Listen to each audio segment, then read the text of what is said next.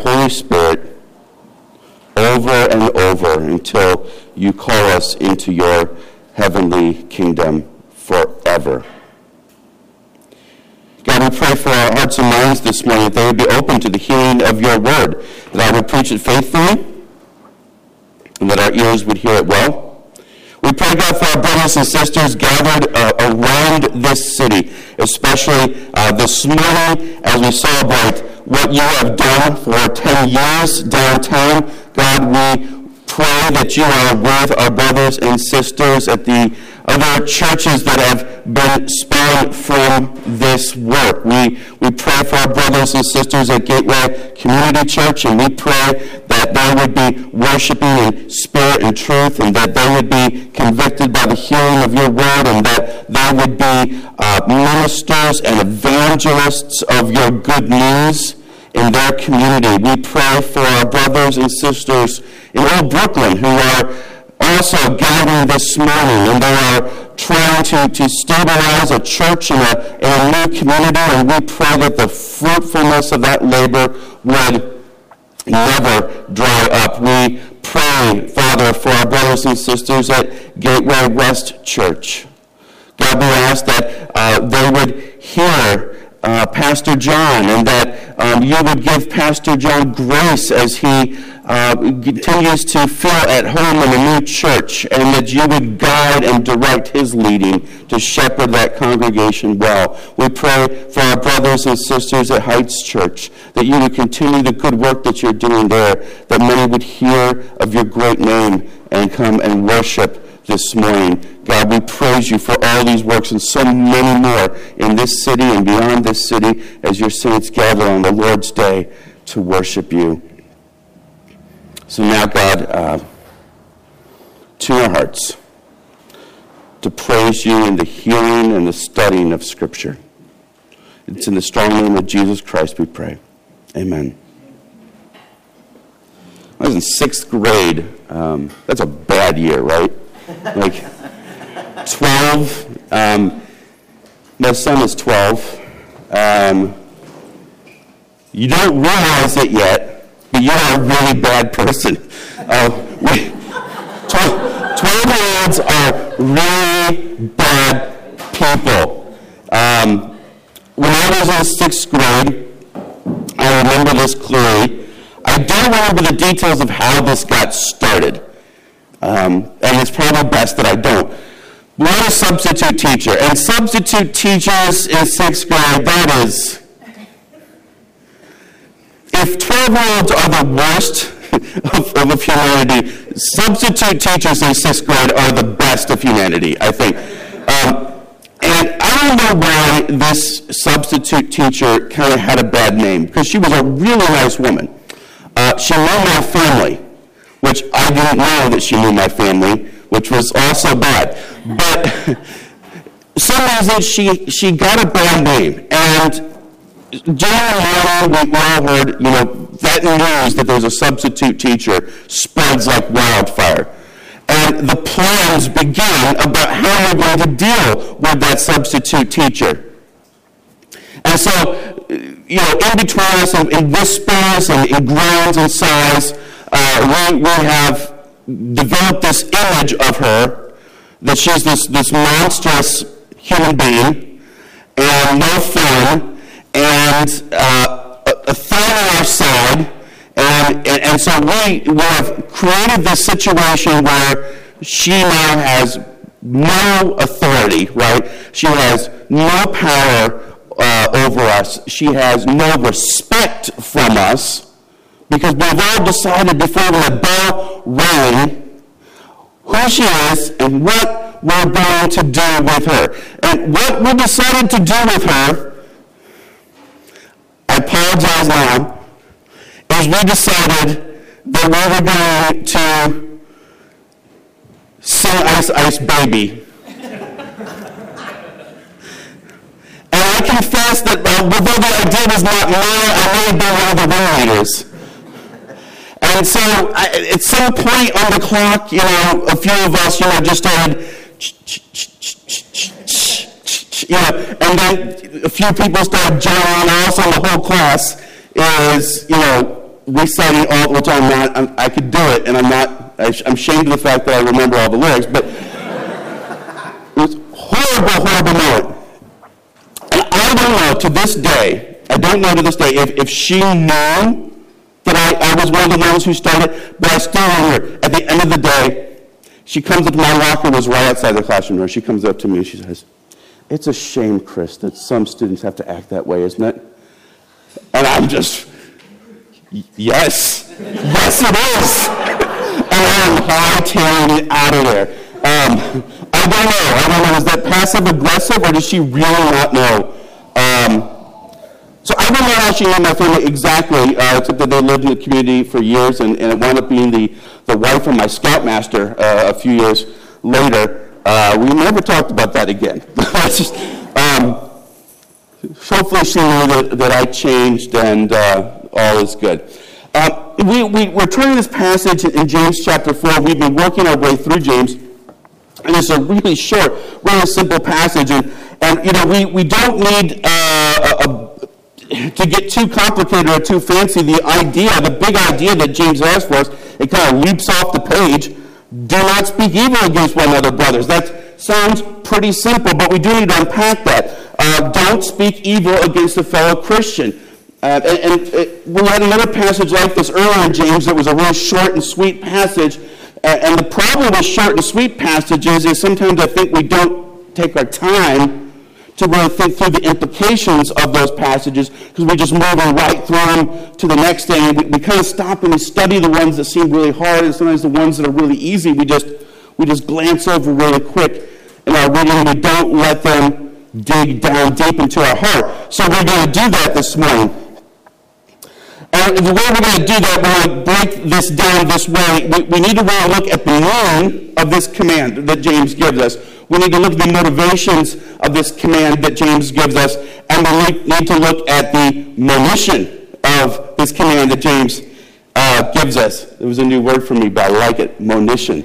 All right? So we'll run with that. The meaning of the command. I mean, this is, on the surface, it seems pretty straightforward, but depending on what translation you pick up, and I know some of you, we read out the ESV, some of you have other Bibles in front of you, you might see a command that says not to speak evil. Others say don't slander. Others say don't criticize.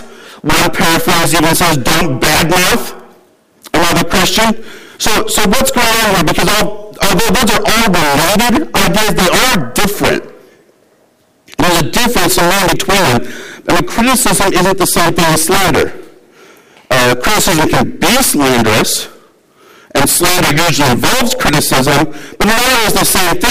I can criticize the job someone else does, and it can be constructive criticism. It can be helpful. But it can also be harmful. There's a way to do it well, there's a way to do it poorly. But if I'm right on the facts, if I criticize someone and I'm right on the facts, that's not slander, right? Because slander, by its very nature, is something that's false. So what does James mean when he says not to speak evil? It's a really rare word that he uses, and when it is used in the Bible, it always seems to refer to harmful speech,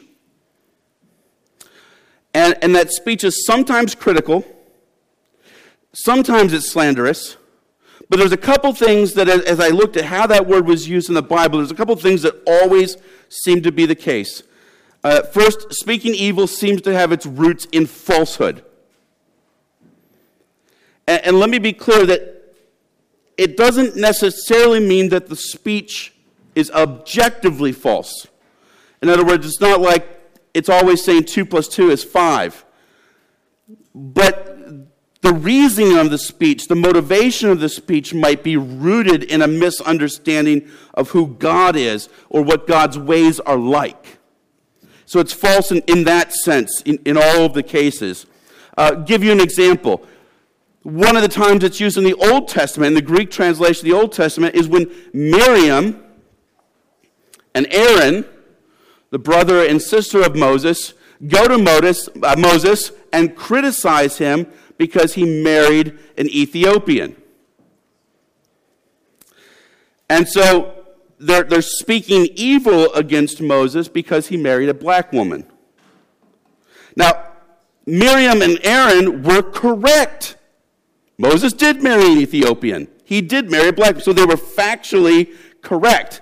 But their criticism was coming from a falsehood. Their criticism was coming from a place of misunderstanding God and his ways. They had this idea in their head that some reason skin color should be a grounds for division among God's image bearers. So they complained for the wrong reasons. Their complaint was further born out of a resentment of God's favor toward Moses. So they were sort of looking for reasons to attack his character. In fact, God was so upset, though, with Miriam in particular, so you kind of get the idea that she was the ringleader, and this is one of my favorite parts of the Bible, that God gives Miriam a skin disease or leprosy. In other words, Miriam was upset that Moses married a black woman, so God turned her skin white. Right? There is an intentional irony, I believe, in that this Mediterranean Jew was turned white for complaining about her brother's black wife. So think on that. Second, speaking evil always seems to have a public or at least a community-wide implication. I couldn't find a single instance where the word was used in what was clearly a private conversation. So, and then relatedly, it's typically used, but not always, in situations where a person or persons is sort of delegitimized in the face of the public, in the face of the community. Or at least that becomes a threat.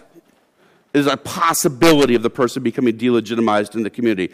So it comes up with a leader like Moses, but it's also coming up in situations where God is being spoken of. He is being criticized. He is being spoken evil of. And so it's undermining God. Now James is talking about language that's directed to a fellow brother, and that's a fellow Christian, not God himself.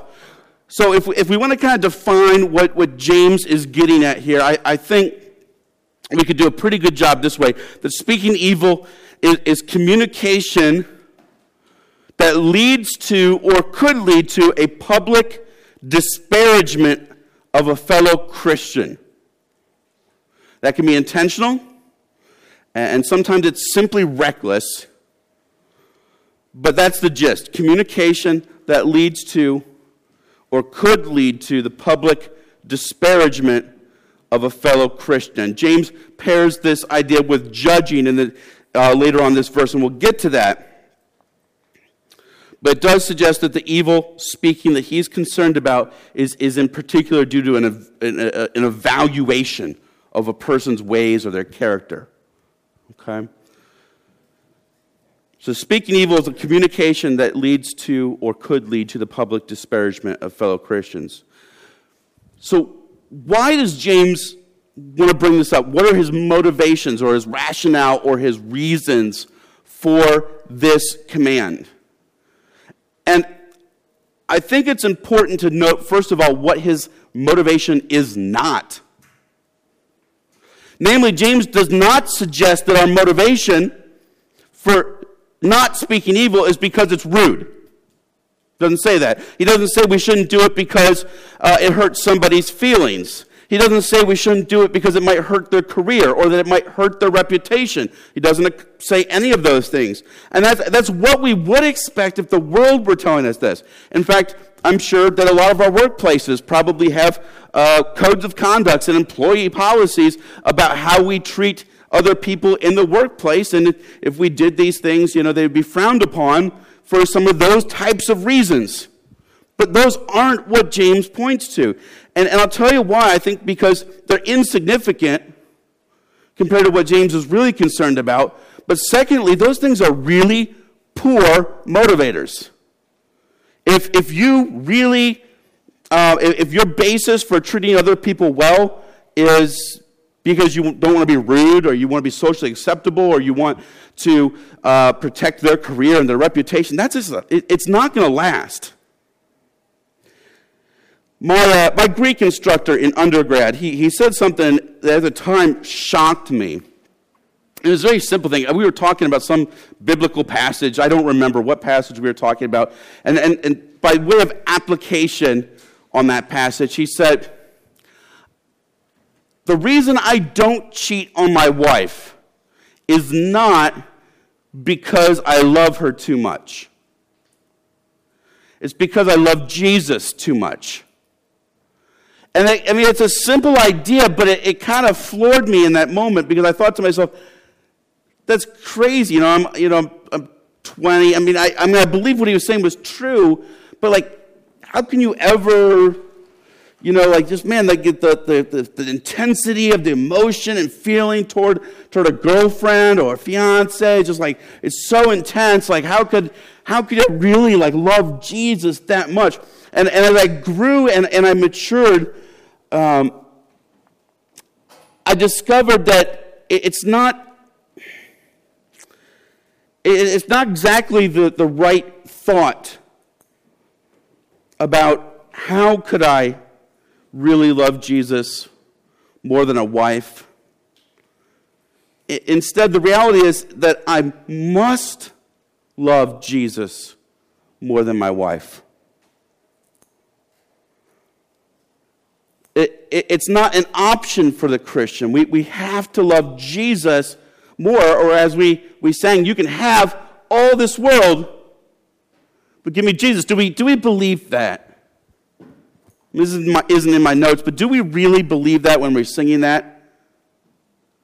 Take my career, take my freedom, throw me in jail. Take my wife, take my child from me. But if you give me Jesus, I will be satisfied. Do we really believe that?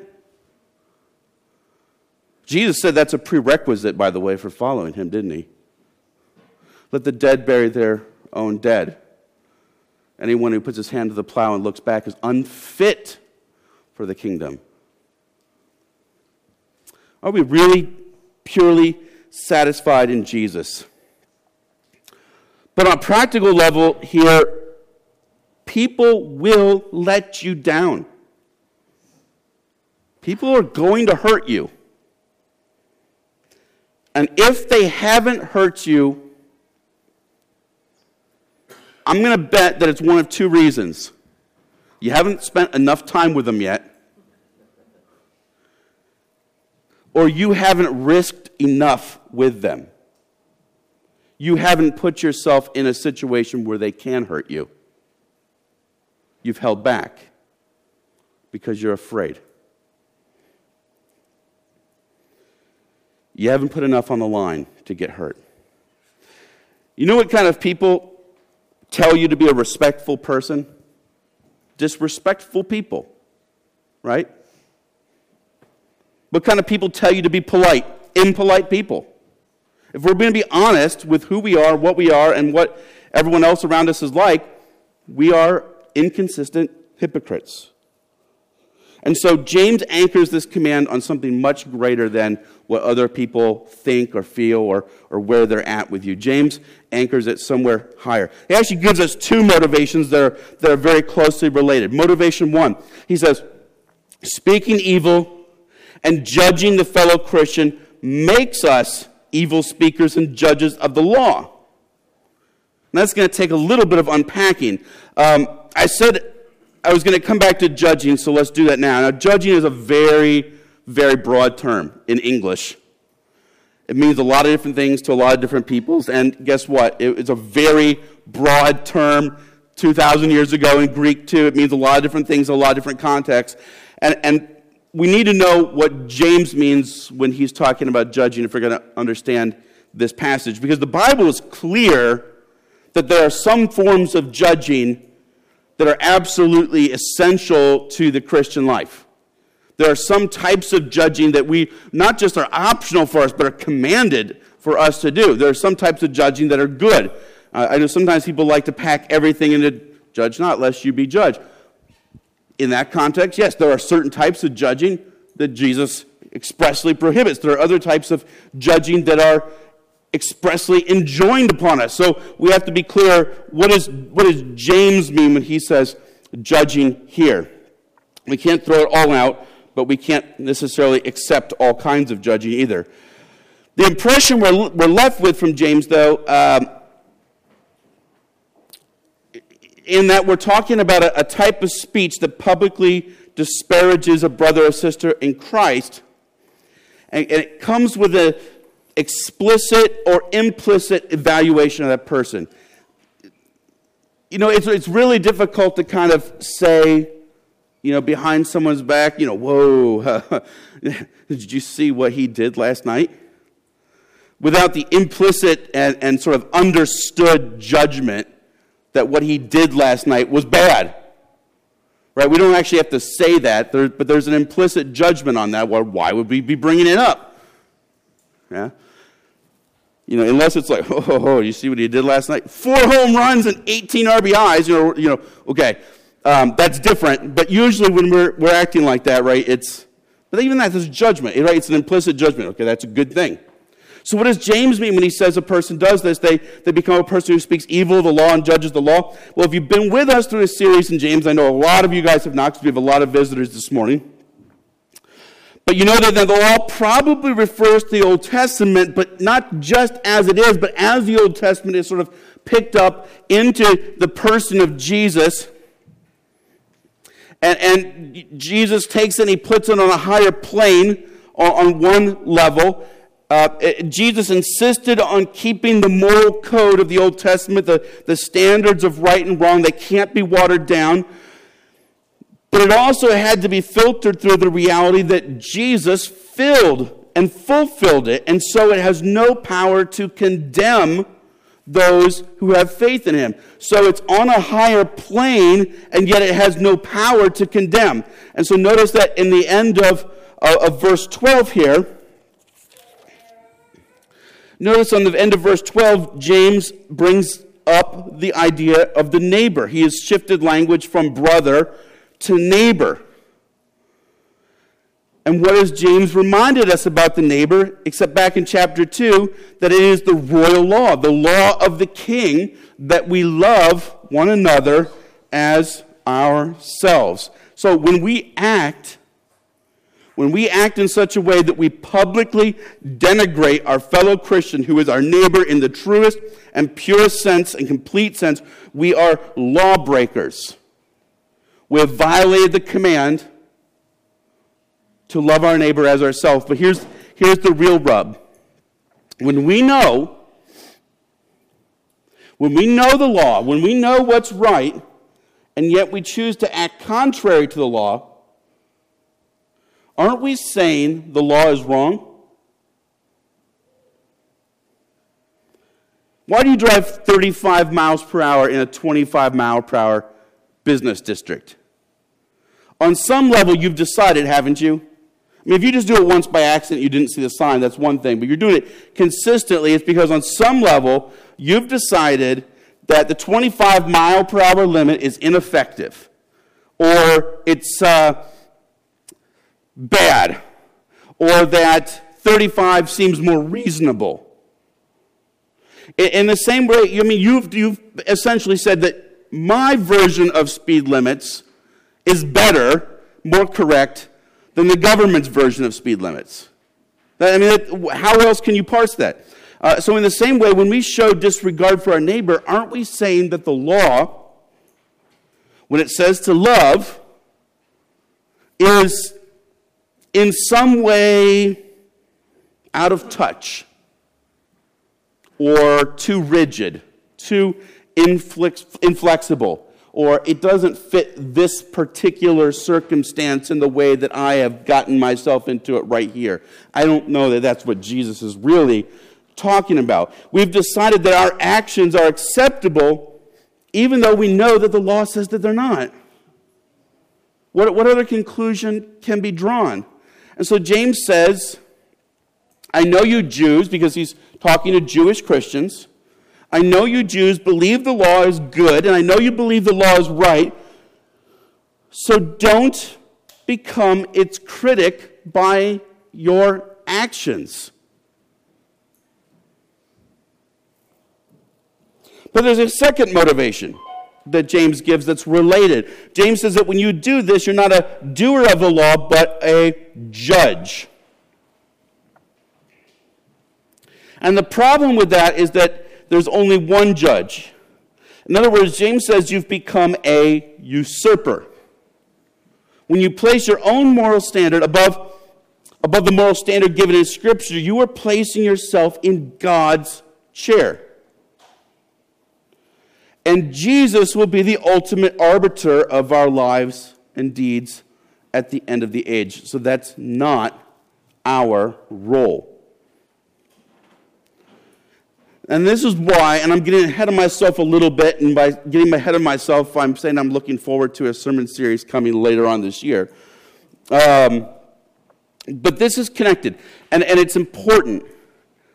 And it is why we must have an unwaveringly high view of the authority of Scripture. I know it's not faddish right now. It's not, perhaps more so than any other time in Western history. That's just not the way we should look at it, we're told.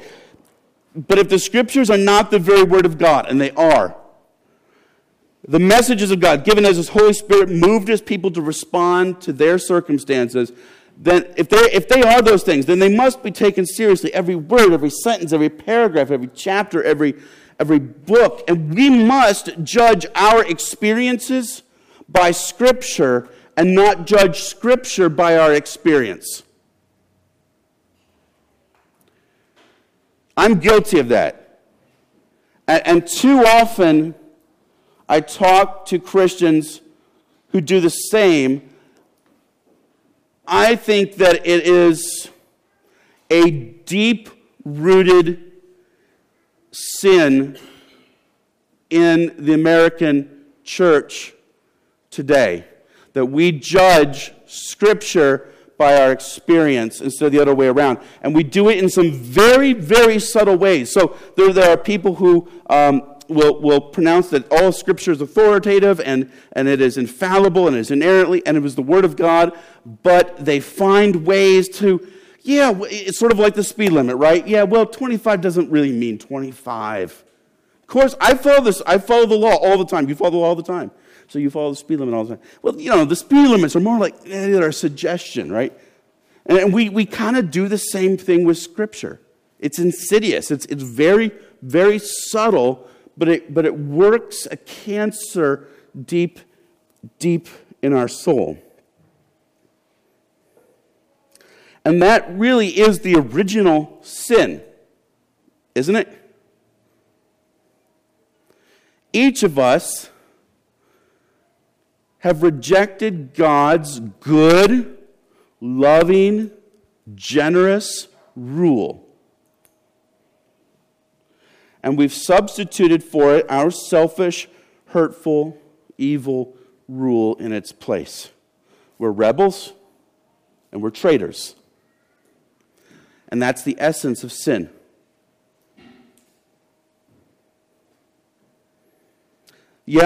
Sin hurts other people. But James reminds us that ultimately every sin, including ones that seem as personal as this, as speaking evil against a fellow believer, are ultimately attempts to shove God off His throne and set ourselves up as the king or the queen in His place.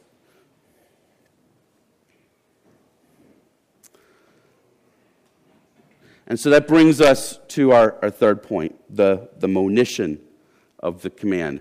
I don't always use alliteration in my sermons, but I do usually like to try and find some sort of auditory device that makes things more memorable. And I had to pull out the thesaurus for this one. I had a couple M's. I'm like, I wonder if I can get another M, And I was like, this is an awesome word. So, monition, save it for words with friends. As one dictionary puts it, a warning of impending danger. And that is exactly appropriate for this passage. Note well, James says, there is only one lawgiver and judge who is able to save and to destroy. Now, this isn't exactly the stuff we like to talk about. One of the reasons I preach expositionally, and that's a fancy word that means that you make the main point of the scripture the main point of the sermon. Short definition. And I usually, not always, but usually preach consecutively, meaning I go in order, chapter, verse, not always, but usually. But one of the reasons I do that is it prevents me in my weakness and my sinfulness in skipping things that are uncomfortable. Skipping things that are difficult, that I might arrogantly think even to myself, oh, they're just not ready for that. And let Jesus worry about whether people are ready for that. So I get to wrestle with this one now. It would be easier and less controversial if I could simply say that you shouldn't place yourself as a judge over Scripture, because if you know God is good and if you do things God's way, it generally works out for you.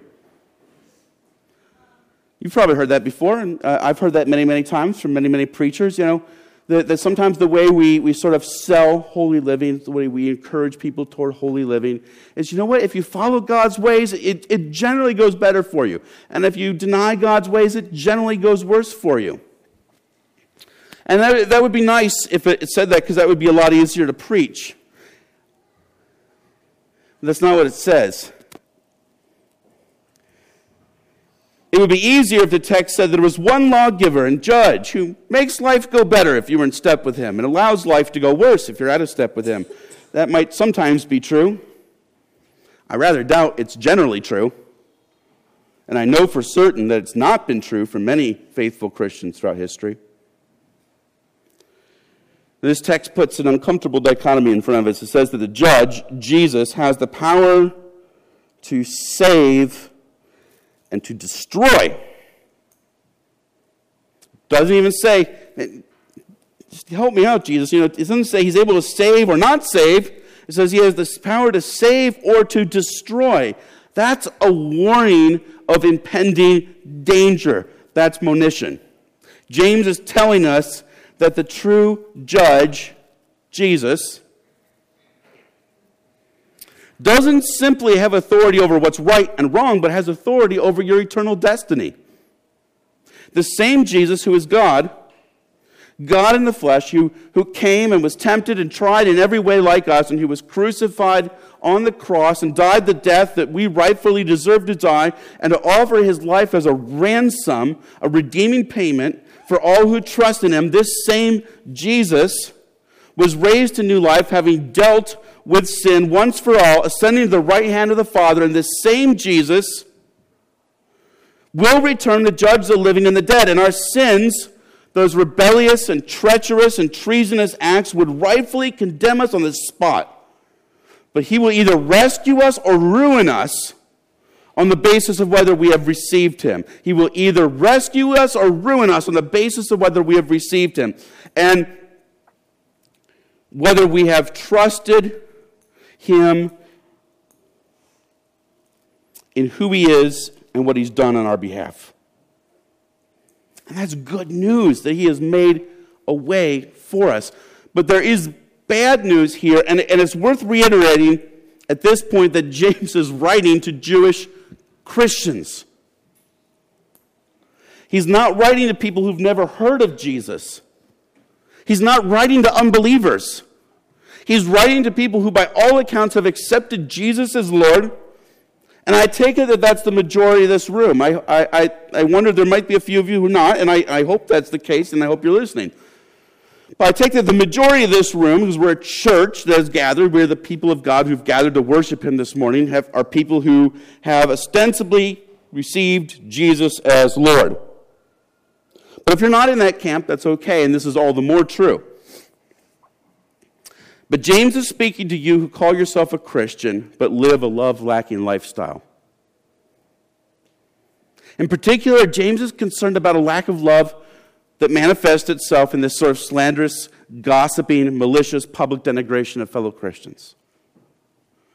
James says when we do that, watch out. Because we're assuming the role of judge. And when we assume the role of judge, we begin to look like people who don't know our place. We begin to look like people who don't know that Jesus is the King and that he's coming to judge.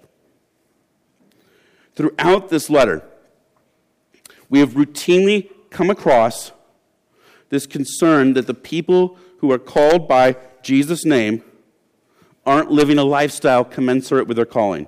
It's as if he's saying, be careful that you aren't too comfortable calling yourself a Christian, because you might not be what you think you are. And a bad time to find out you're not a follower of Jesus Christ is when you're standing before Jesus Christ on the day of judgment. That's a really bad time to find out. Paul puts it differently. The Apostle Paul in 2 Corinthians 13:5 writes, examine yourselves to see whether you are in the faith. Test yourselves. Or do you not realize this about yourselves, that Jesus Christ is in you? Unless, indeed, you fail to meet the test. Paul, writing to Christians, says, test yourself, examine yourself, make sure you are what you think you are. James says, watch out. If you don't walk like a duck and you don't quack like a duck, you might not be a duck. Paul says, test yourself. What do you walk like?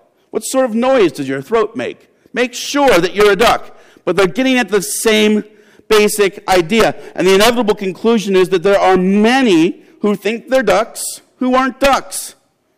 There are many who think that they're Christians who aren't Christians. And there will probably be some surprises on that front when we get to heaven. If you don't know Jesus and you don't profess to be a Christian, you still face this reality that there is a just judge to whom you must give an account. He's loving enough to pay your fines, but he is just enough to punish your crimes. And the difference is in what you do with what he's done. Receiving the gift that he's done, receiving him as he is, as the God and man, Jesus Christ, who died on the cross, or rejecting that provision that's made for us. So let me turn my attention back to those of us in this room who profess to be believers. How do we conduct our speech? James has given us a few opportunities to talk about our speech.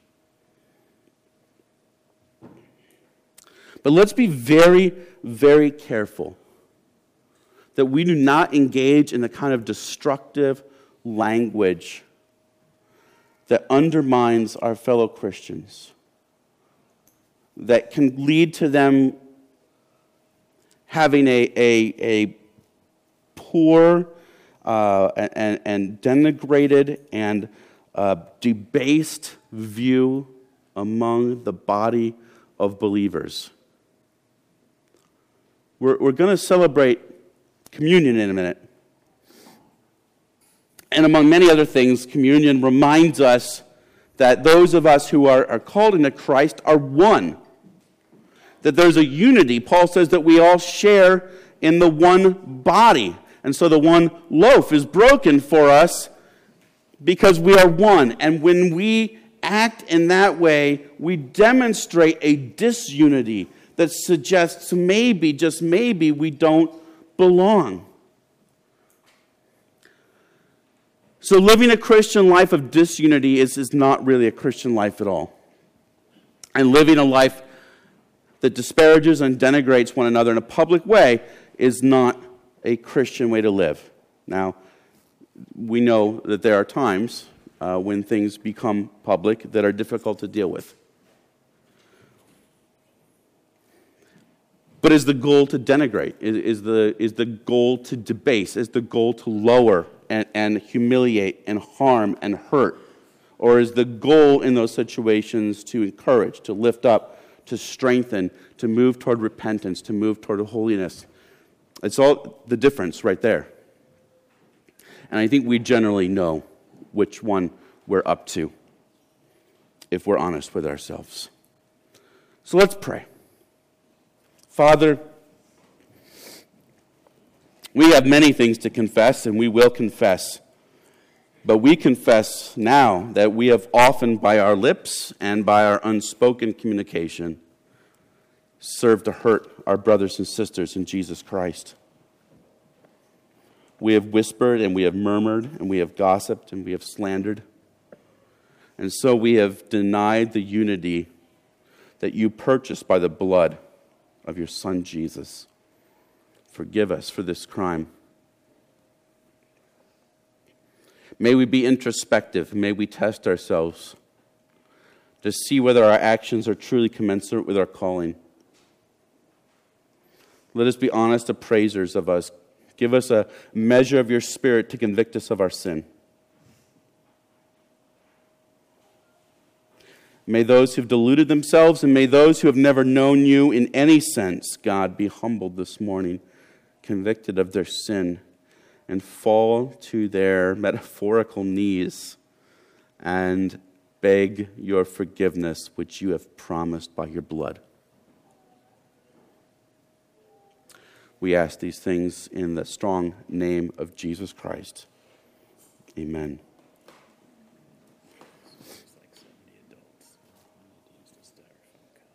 Okay. We are going to celebrate communion here. We may have run out of cups this morning. We didn't know we were low, and it wouldn't have been an issue. But I will stand up here. We have some styrofoam cups. It's a little, I know, it's not the little fake glass, but I will fill those as necessary so that people get them. And one other note, we have typically been having some gluten-free bread and some regular bread, and they all got mixed together. So if it's a real issue for you, just be aware that it may not be gluten-free enough. I'm going to turn to 1 Corinthians chapter 11.